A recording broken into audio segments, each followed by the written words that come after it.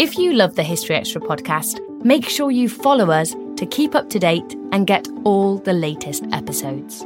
Thanks for your support, and I do hope you enjoy this episode. Hi there, I'm Dave, Content Director for the History Extra podcast. I hope you don't mind this little interruption. We've welcomed a lot more listeners to our podcast over the past few months, and we're delighted and really grateful to have you on board. Thing is, we'd love it if a few more of you headed over to our website, historyextra.com, to check out some of our content there. We have thousands of features covering a wide variety of historical topics on the site, from ancient Rome through medieval Europe and right up to the 20th century. We've just released some exclusive podcasts onto the site too. These are recordings of lectures given at our 2019 History Weekends, and they include talks from Dan Jones on the Crusades, Yanina Ramirez on medieval Wonder Women, Nicola Tallis on Margaret Beaufort, and Peter Caddick-Adams on D-Day. Just head over to historyextra.com/exclusive-podcasts to have a listen. I hope you enjoy them, and I hope you carry on listening to this podcast too. Thanks again.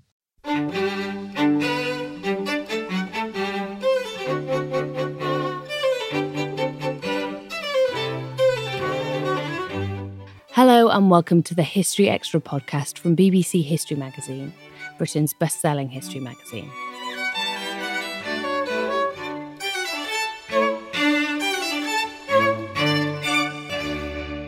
I'm Ellie Cawthorne. 70 years ago this week, war erupted in the Korean Peninsula. The 3-year conflict pitted communist North Korea, supported by China and the Soviet Union, against the capitalist South, which was supported by a UN force led by the United States. The UK was also a significant player in the UN Army. And in today's podcast, we're going to be exploring how the Korean War played out in Britain. Our guest is Dr. Grace Huxford, a historian at the University of Bristol and the author of the 2018 book, The Korean War in Britain, Citizenship, Selfhood and Forgetting. Grace has also written a piece for the July issue of BBC History Magazine about the British aspect of the conflict. Putting the questions to her was our editor, Rob Attar. So we're going to be focusing today mainly on how the war played out back in Britain. But to begin with, I think it would be helpful to speak a little about the conflict itself. So when did the Korean War start and why? The Korean War started officially on the 25th of June 1950, and that was when North Korea, the Democratic People's Republic of Korea, invaded South Korea, the Republic of Korea. And that was on the back of rising tensions between the two Koreas, which had been taking place for a number of years prior to the invasion.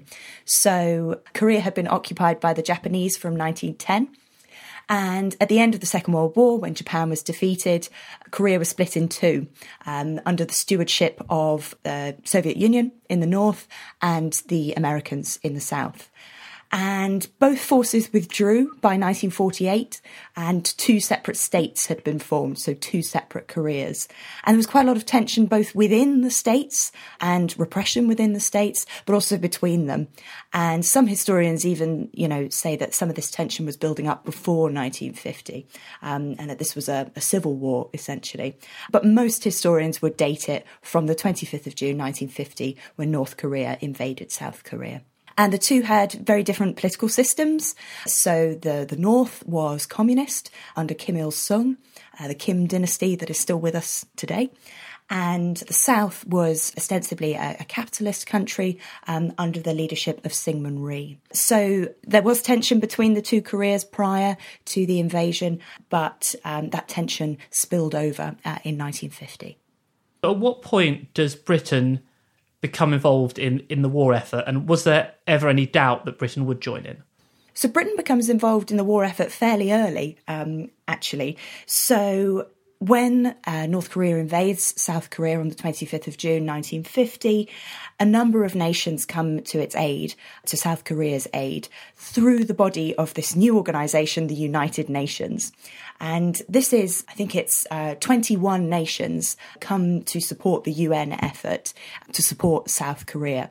Lots of them don't necessarily send troops, but there's an amazing array of nations actually support South Korea. So including Thailand, Ethiopia, Turkey. But Britain is one of the nations that sends military forces. And you can see this from the cabinet papers very early in July. They're discussing first sending naval support and then sending ground troops as well in support of the UN effort. Of course, the big partner in the UN effort is the United States, and some historians have argued that Britain is very keen to show its support, not necessarily to just the United Nations, but to the United States as well. Don't forget that the United States is supporting post-war Europe and post-war Britain to some extent at the moment, but it's also a relationship that they want to cultivate. Britain wants to cultivate the special relationship.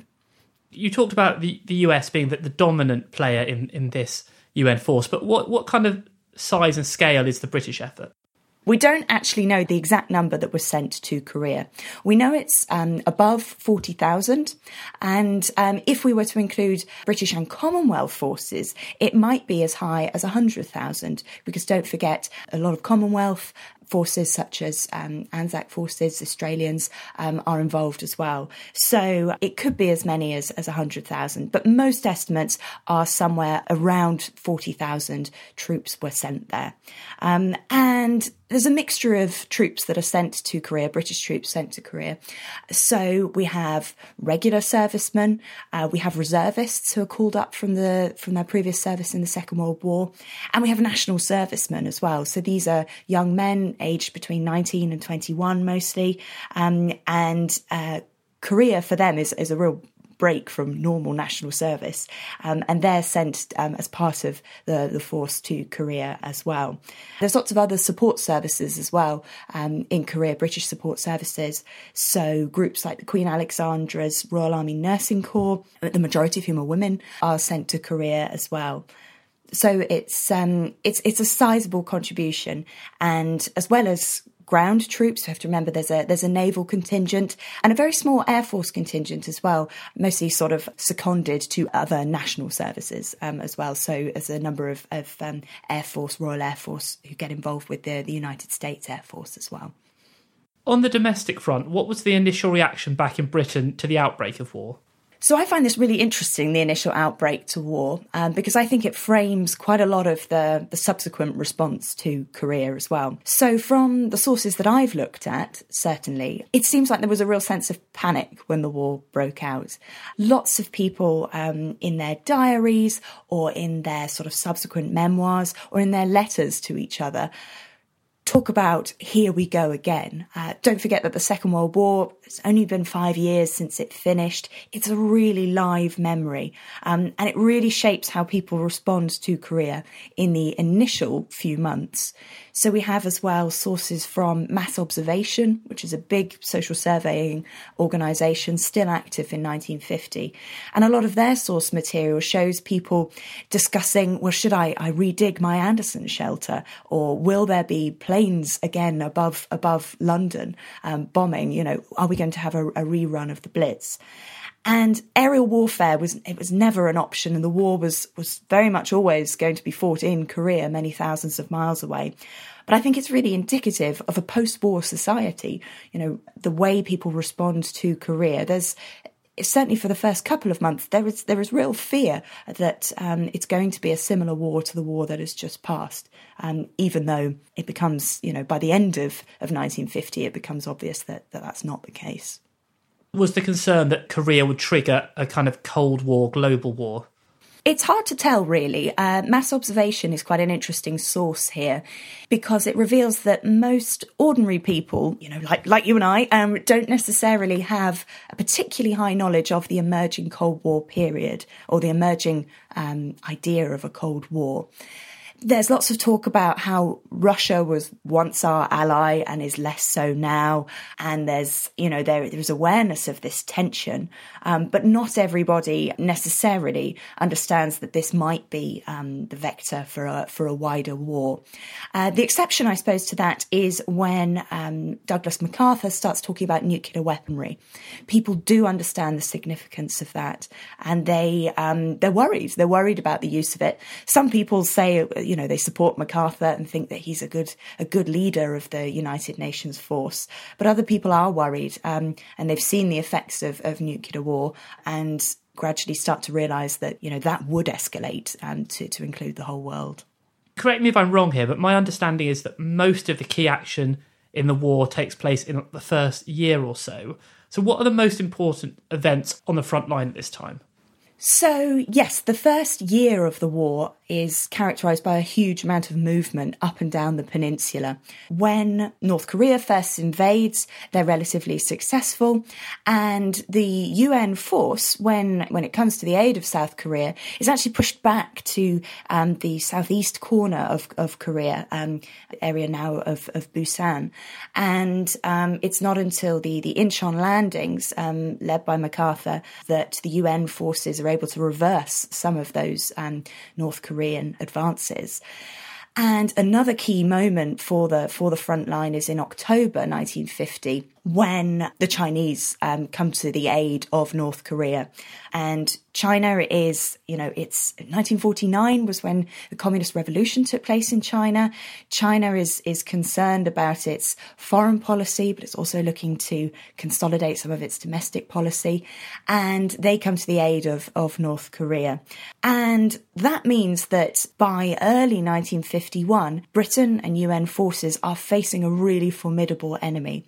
And perhaps one of the most famous British actions of the war is the Battle of the Imjin River in April 1951, where soldiers of the Gloucestershire Regiment, but also other regiments, faced down a huge Chinese force from the 22nd of April to the 25th of April.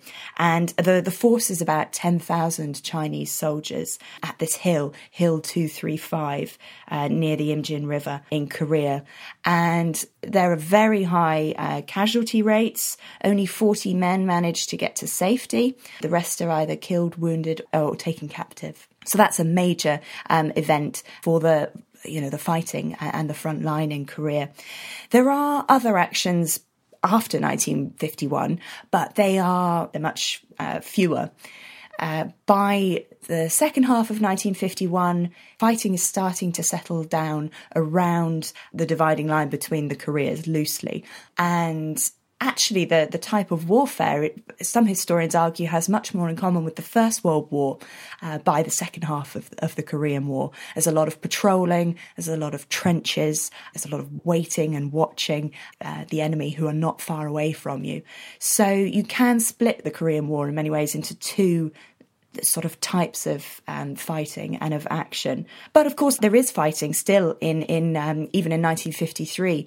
Britain is involved in the Third Battle of the Hook, which again is another well-known and quite ferocious battle that Britain were involved in. How closely were people in Britain following the action in Korea, particularly in the early months of the war? So in the early months of the war, the Korean War is very prominent in the British headlines and the British press. It's followed closely, and when we look at material like mass observation, like people's personal diaries and letters, we see a lot of discussion about the war in Korea. The BBC also runs some special programmes in 1950 to talk about the history of Korea, but also to talk about where Korea is. Don't forget that Britain doesn't have very strong historical links with the Korean Peninsula, unlike other areas of East Asia that British people know a great deal more about, largely through imperialism and colonialism. But Korea is to some extent much less known. So there is a high interest in Korea, certainly during 1950. And during 1951 even, the Battle of the Imjin River in particular does attract a lot of interest. After 1951, Korea does slip off the front pages, apart from particular moments of controversy or action, particularly when some anti-war opponents start expressing their views, and that brings Korea back onto the front pages. So that's really interesting what you just said about anti-war protesters. How extensive in Britain was opposition to the war, and how did that play out? So opposition to the Korean War was fairly small scale. We shouldn't over-exaggerate it. It pales in comparison to later opposition to the Vietnam War and to the anti-nuclear campaigns, which take off in the late 1950s. So the first Aldermaston March is in 1958 of the campaign for nuclear disarmament, and that gains traction during the 1960s. However, we could, and I would argue we should, see the Korean War as a very early example of some of this anti-Cold War opposition, because some of the key people that are later involved in the campaign for nuclear disarmament are starting to articulate some of their anti-war ideas during the Korean War. So the historian E.P. Thompson, very well-known social historian, very active in the anti-nuclear movement, he and other people start to write about the new Cold War during the Korean War. And in particular, there are a number of strands to the opposition to the Korean War. One is the South Korean allies, so the Republic of Korea led by Syngman Rhee. There's a lot of criticism of both the conduct of Syngman Rhee, but also the conduct of the Republic of Korea troops. And a very famous case of a journalist, James Cameron, and his photographer, Bert Hardy, who work for a publication called Picture Post, and they try and publish some images of brutality and murder by Republic of Korea troops that they've reputedly seen. And they're sacked from a Picture Post for trying to publish these images, which are later published by another publication. And there are other people as well who point out the Republic of Korea's harsh response to the war. But other people as well point that the American conduct is not what it should be as well. So a number of people get caught up in critiquing American germ warfare, as they call it. So there is a claim made by the Chinese that American planes have been dropping diseased rodents on their land in China, in the areas of China that border North Korea, and that has led to disease. And this is a new type of warfare they accuse the Americans of doing, this germ warfare. And a number of British people get caught up in this debate. So a very well-known cleric at the time, Hewlett Johnson, known as the Red Dean of Canterbury in many of the papers, and a very leading figure in the New Town movement, Dr. Monica Felton, who was chair of the Stevenage Development Corporation. She again supports these claims about germ warfare, but particularly she supports claims about American brutality more broadly. So there are a number of people who are expressing anti-American as well as anti-South Korean views in Britain. Do we know, was there any basis to these claims about germ warfare? So it's interesting, some historians have taken this case of germ warfare and looked at it.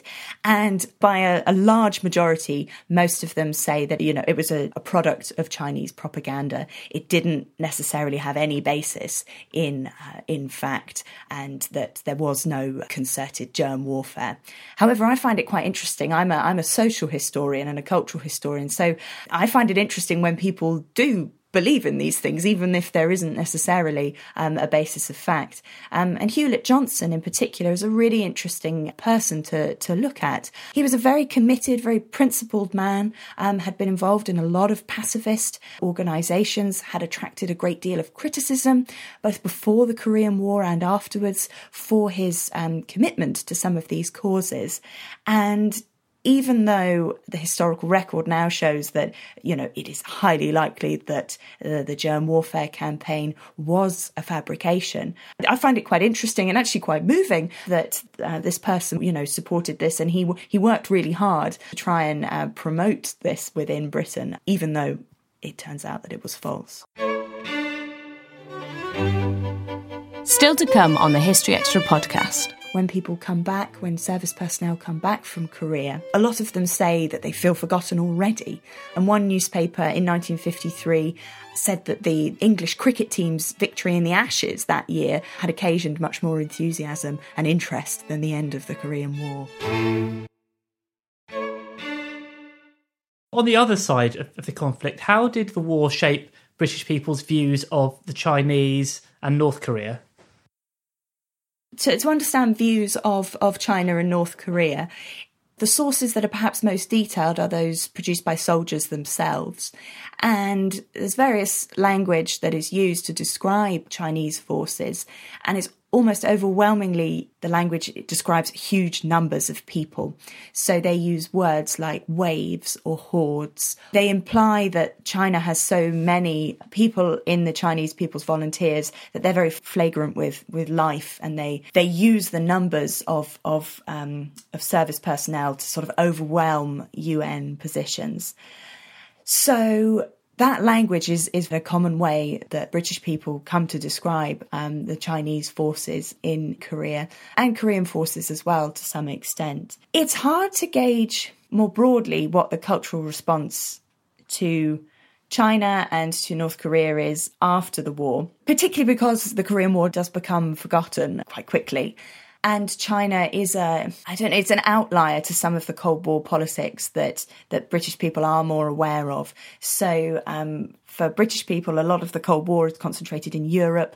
When the Berlin Wall goes up in 1961, Berlin and Germany is seen as the front line of the Cold War. And I think a lot of people overlook China as a communist power as well. So it's a hard one for me to gauge, I think, Rob.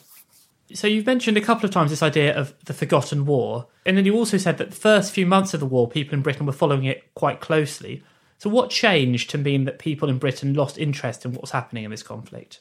It's really interesting because, yes, as you say, the first few months of the war, there was incredibly heightened interest in Korea and in what was going on there, in the troops that were being sent.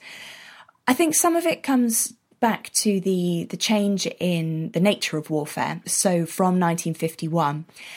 And from 1951, peace negotiations begin, but they falter, they seem to drag on. And so there is a degree of people's interest moves on after this. It's hard to maintain interest in peace negotiations that aren't going particularly well. And the war itself quietens down, albeit with moments of real heightened interest that do go back onto the front page. And I think that feeds in as well to the sort of ambiguous war aims in Korea. It's unclear what fighting for the British way of life involves.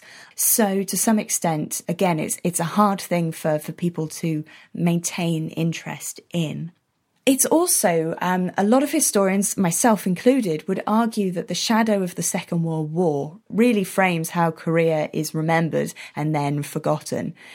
After those initial months, when people are worried about war resuming in the way that they knew it in the Second World War, it becomes very quickly apparent that that's not what this war is. This is not that type of war. So the monumental Second World War still retains the sort of prominent position in British national life. And as well, Britain is a post-war country as well. That's one of the reasons why I'm so interested in Korea and the Korean War, is that it's a collision of the post-war and the Cold War. So British people are also beginning to go back to their normal lives. You know, there's a huge amount of reconstruction taking place. There's lots of debate about what should be done. This is the time of Clement Attlee's Labour government. They're bringing in a huge amount of reform and change. And even when Churchill wins the election in 1951, again, the domestic agenda is very strong and very important. So there's a degree to which Korea is secondary to some of those developments. And as well, it has a rather unsatisfactory end in 1953. A ceasefire is signed, but no formal treaty is ever signed, which leads a lot of people to say that the Korean War is still going on today. And that ambiguous ending, that rather unsatisfactory ending, affects how people remember the war as well, and means that in 1953, when people come back, when service personnel come back from Korea, a lot of them say that they feel forgotten already. And one newspaper in 1953 said that the English cricket team's victory in the Ashes that year had occasioned much more enthusiasm and interest than the end of the Korean War. The service personnel, so they obviously came back after 53, but were any of their stories or experiences already percolating into Britain while the war was still happening? So a lot of service personnel would have written letters back to their families and friends, and that's a lot of the material that's gone into my work on Korea has used that personal life writing material. So service personnel's stories are being shared with their family back home. But of course, as with any war, people self-censor. People write what they think is interesting, or they write what they think, people will want to read back home. And some service personnel expressed the opinion in 1953, but some earlier, that people don't want to know in Britain. People are much more interested in getting on with their civilian lives. And when some service personnel come back in 1953, don't forget that some of them are very young. They're very young to be a veteran. They might be 21. And there's an expectation that they get back on, they get back into their civilian jobs and civilian lives. So there isn't really a cultural space for them to reflect on having fought in Korea as well, which again perhaps feeds into its status as a forgotten war. Now, the Second World War clearly has a huge cultural impact on Britain and continues to do so. What's the cultural impact of the Korean War? I know that's kind of an area that you specialise in. It's really interesting. I find it really interesting, actually, because in the 1950s, there is some literary, some film interest in Korea, but it's very short-lived. And the only British film that is made about Korea is a film called A Hill in Korea, which comes out in 1956. It's based on a novel. And interestingly, it stars Michael Caine in his first film credit. And it's his first film credit because he's been serving in Korea as a national serviceman. So he comes back from national service in Korea to star in this film on Korea. And his autobiography is really interesting because he talks about how he tried to advise on some of the filming aspects. So there are some films and some novels. So John Holland's The Dying, the Dead and the Damned. So there is some interest in Korea. But some veterans say, well, we never had our Sebastian Faulks or Louis de Bernier. There's no one writing fiction about our war in the same way that the Second World War and the First World War have become huge topics of fiction for subsequent generations. So that was felt as a real gap by some service personnel. The exception, I would say, around this sort of general amnesia around the Korean War is a very controversial term which emerges during the Korean War and which has a huge afterlife, and that term is brainwashing.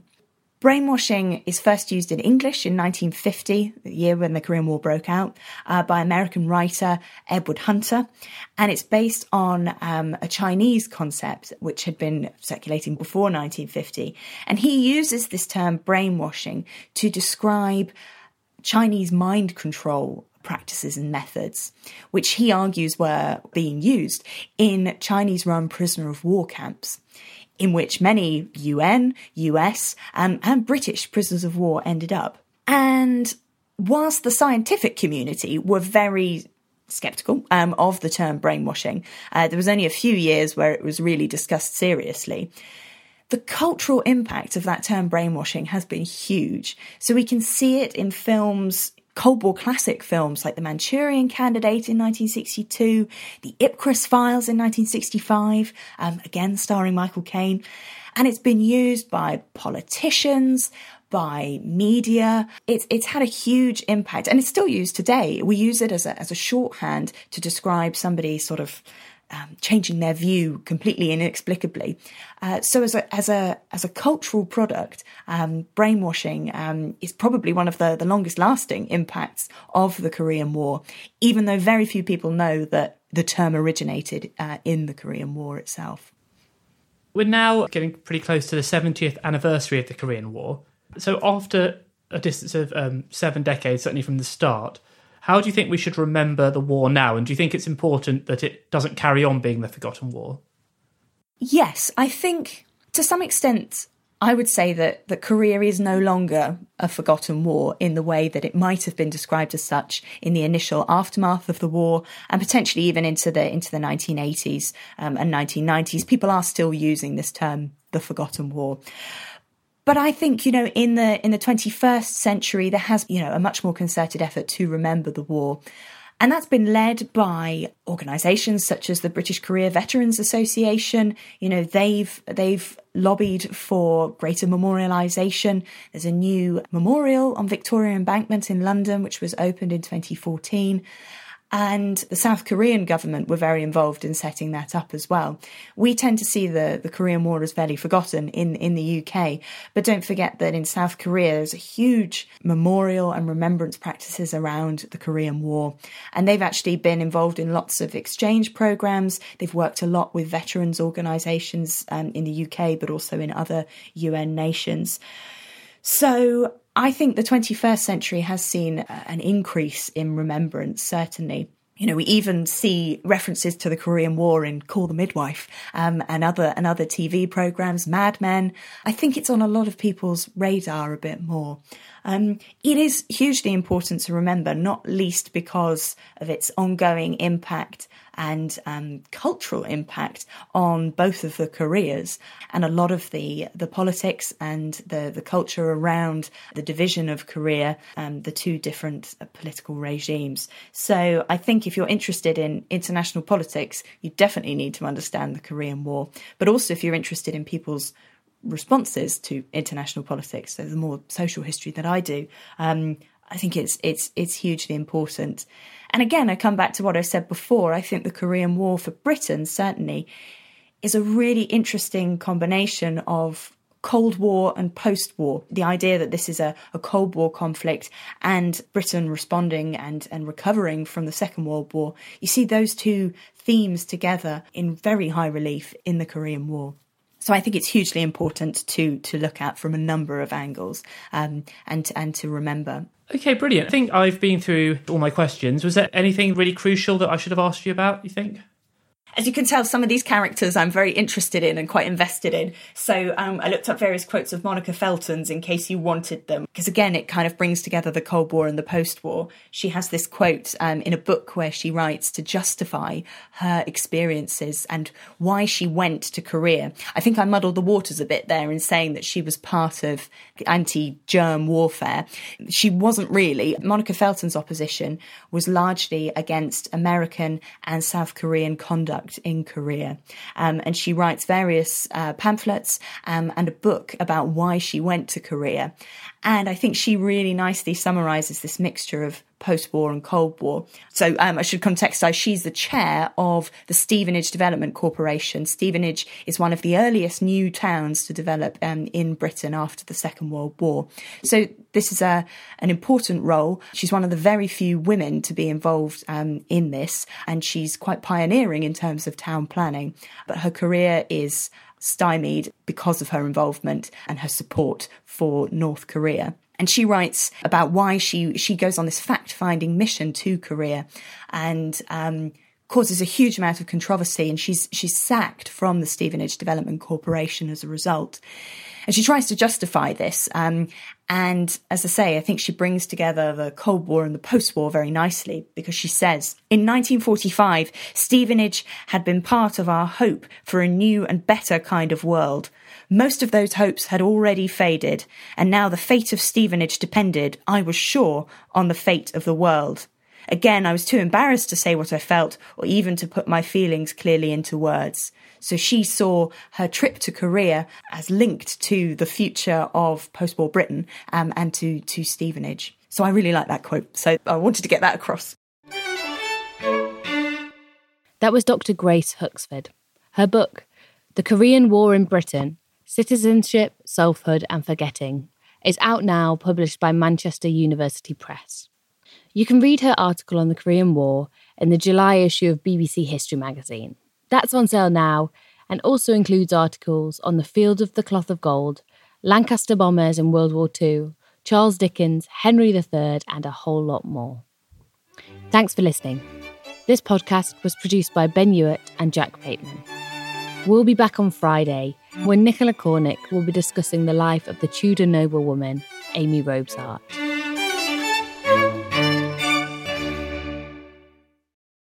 A collision between a Chinese jet and an American spy plane.